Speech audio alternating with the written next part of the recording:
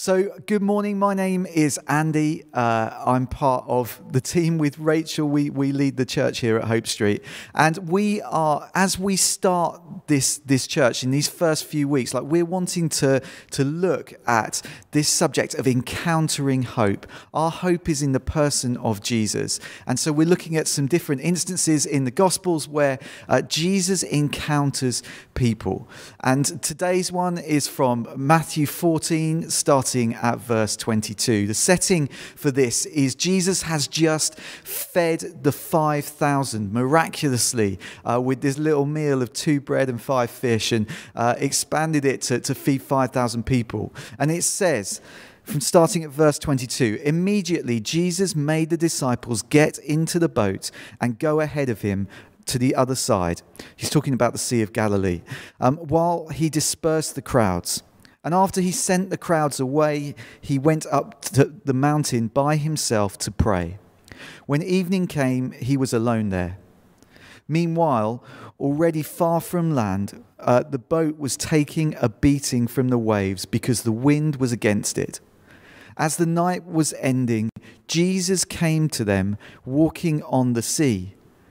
When the disciples saw him walking on the water, they were terrified and said, "It's a ghost," and cried out with fear. But immediately Jesus spoke to them, "Have courage, it is I. Do not be afraid." Jesus said to him, "Lord, if it is you, order me to come to you on the water." So he said, "Come." Peter got out of the boat, walked on the water, and came toward Jesus. But when he saw the strong wind, he became afraid, and starting to sink, he cried out, "Lord, save me." Immediately Jesus reached out his hand and caught him, saying to him, "You of little faith, why did you doubt?" When they went up into the boat, the wind ceased. Then those that were there in the boat worshipped him, saying, "Truly you are the Son of God." Today I want to talk to you about finding freedom in an age of fear. In the mindset of the ancient world, the sea was a place of chaos and darkness. The depths of the sea, a place of disorder and death. A realm where there was a load of superstition, of monsters and forces that raged against God.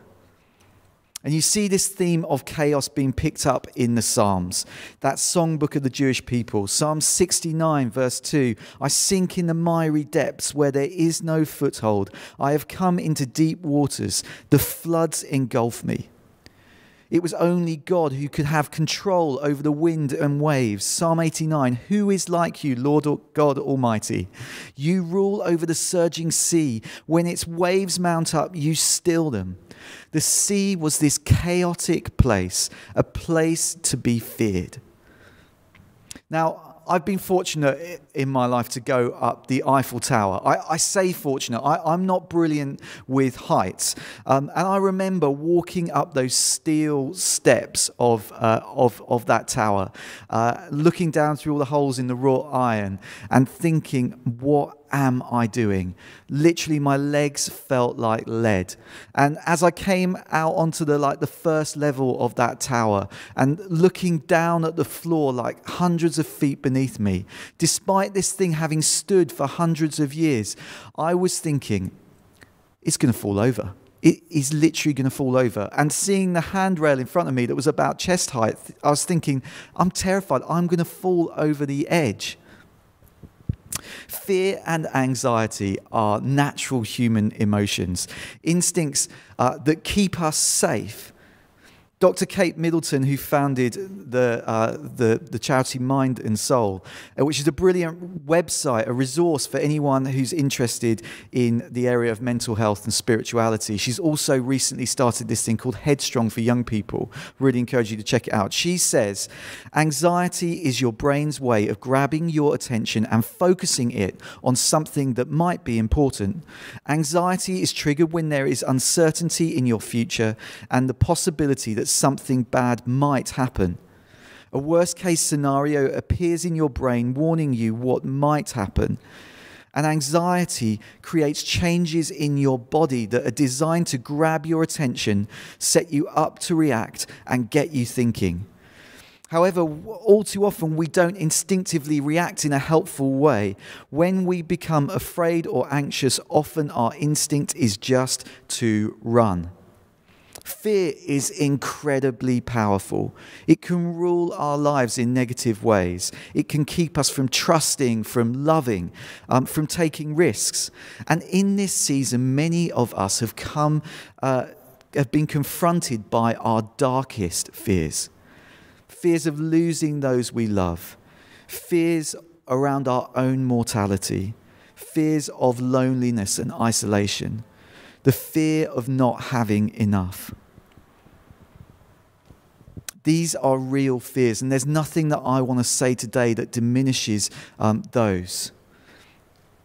But here's the disciples in the boat, in the sea, on a storm. They've been rowing all afternoon and all night. It's like 3 or 4 in the morning. They're out in the middle of this big lake. It's blowing a gale, and they're getting nowhere. They're exhausted and they're becoming increasingly scared. Fears are all around.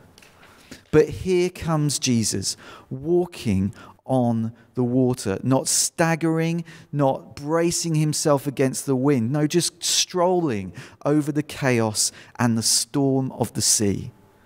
Jesus is the one who can walk on the surface of the chaos. He's the one ruling over the seas. He is God.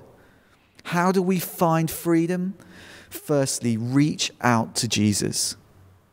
The name Jesus is a Greek version of the Hebrew word Yeshua, which is translated in our Bibles Joshua. And it's formed by these 2 Hebrew words, the name for God, Yahweh, and the Hebrew word Yesa, which is translated salvation. Joshua basically means God is salvation. And this word Yesa means to be rescued and led out into a wide open space. King David, writing in Psalm 18, describes God's deliverance like this. He says, "He reached down from on high and took hold of me. He drew me out of deep waters.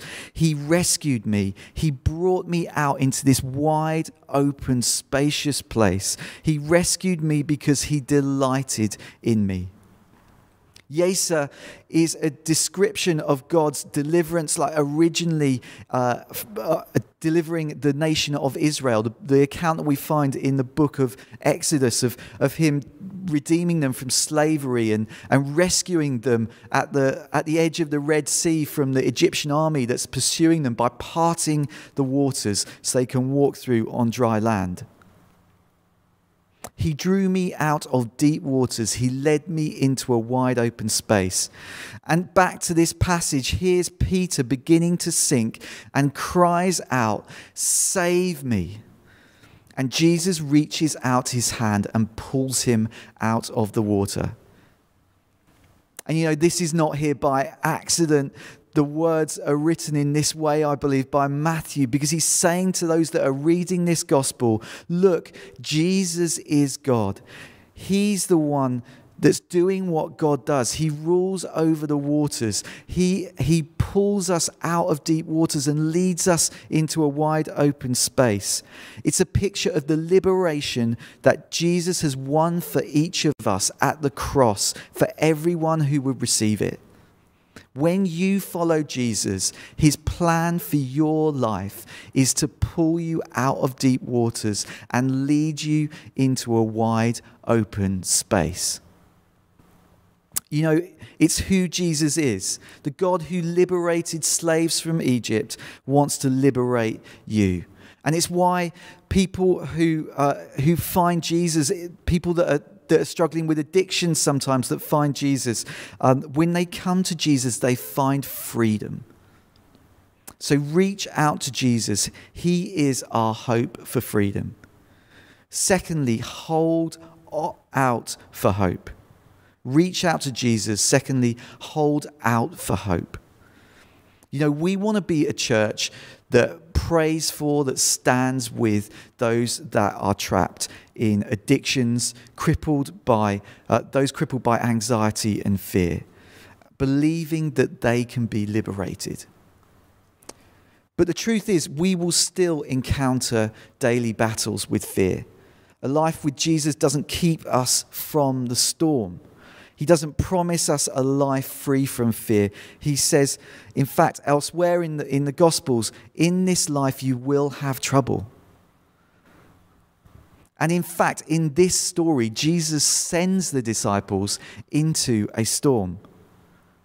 But then when he comes to them in their struggle and terror, he first of all says, "Take courage. It's me. Don't be afraid." And it's as the disciples recognize his voice that their fears calm. The one who rules the storm and the waves is here. Jesus promises you his presence today. In some ways, what Jesus says is really practical. He's saying, take a breath. I'm here. Don't panic. Don't run. Just look inside yourself and choose courage, because I'm here with you. To have courage is not to live without fear. The author Brené Brown says, we're all afraid. We just have to get to the point where we understand it doesn't mean that we can't also be brave. You know, listening to fear is a great way to make bad decisions. Time and again in the Gospels, Jesus commands people to don't be afraid, just believe.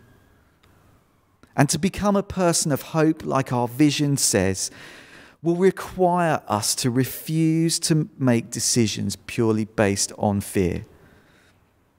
Now, this isn't saying that it's not good to have boundaries, but as we decide what to do about something, to search our own hearts and think, am I making this decision in a way that's just settling for the illusion of a small, safe world?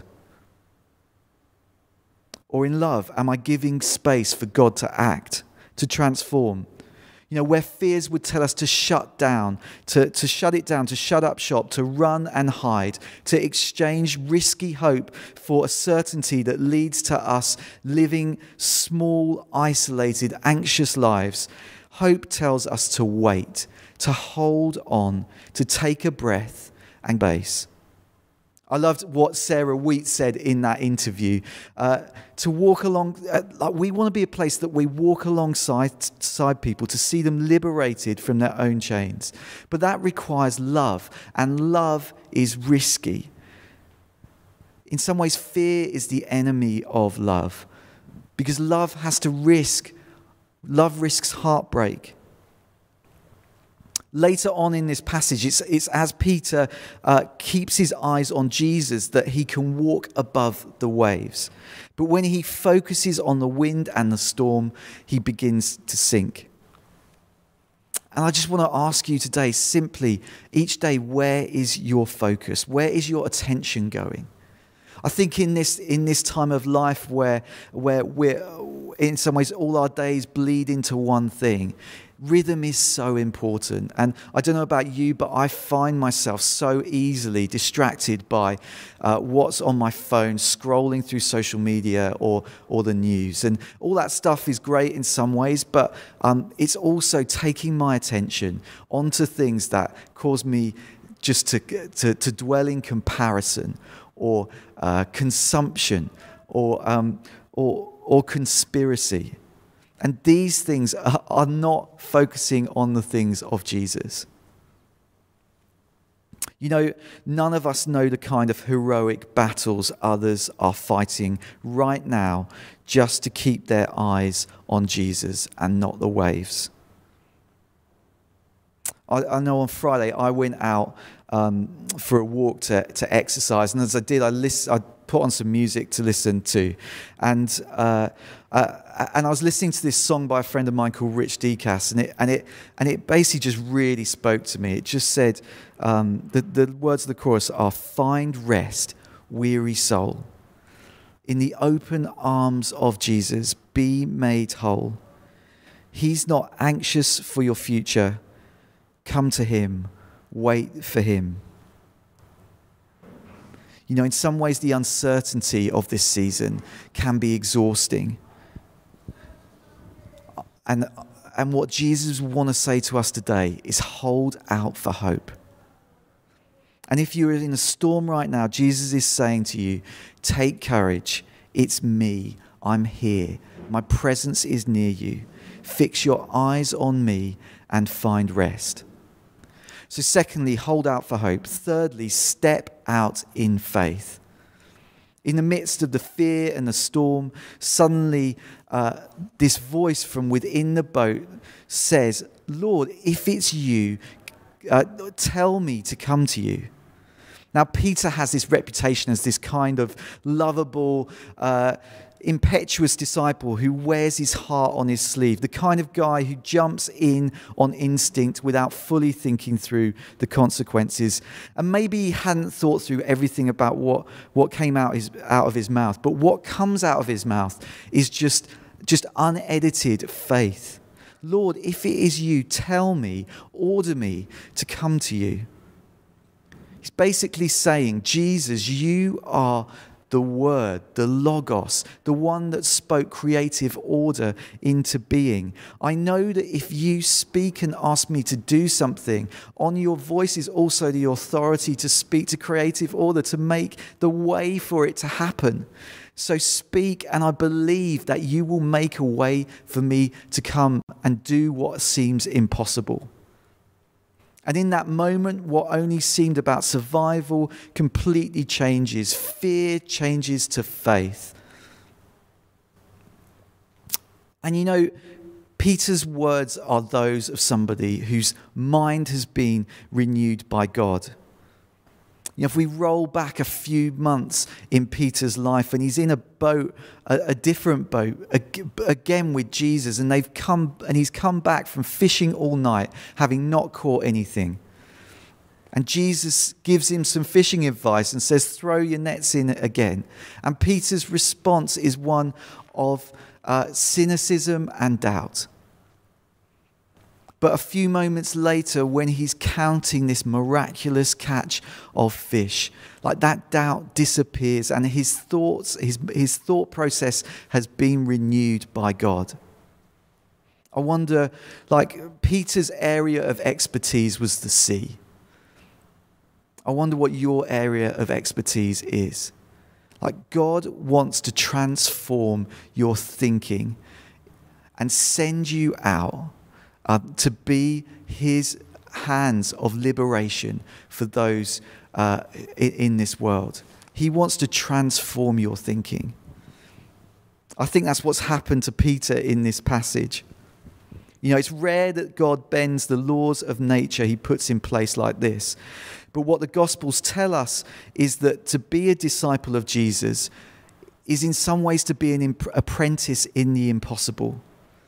And what he's looking to cultivate in you is a heart of faith, a heart of obedience that takes him at his word. And could it be that in this moment, you know, where in some ways, in a similar way to the disciples, you know, it might feel like you've been rowing all night and the dawn is yet to come and you're exhausted. Could it be in this moment that from the other side of what seems impossible, God is speaking to you? From the other side of what seems like an insurmountable challenge, Jesus is saying, take courage, it's me, don't be afraid. Perhaps it's to give up that destructive pattern of behavior or forgive that family member. Perhaps it's to completely change your business in light of what's happened over COVID.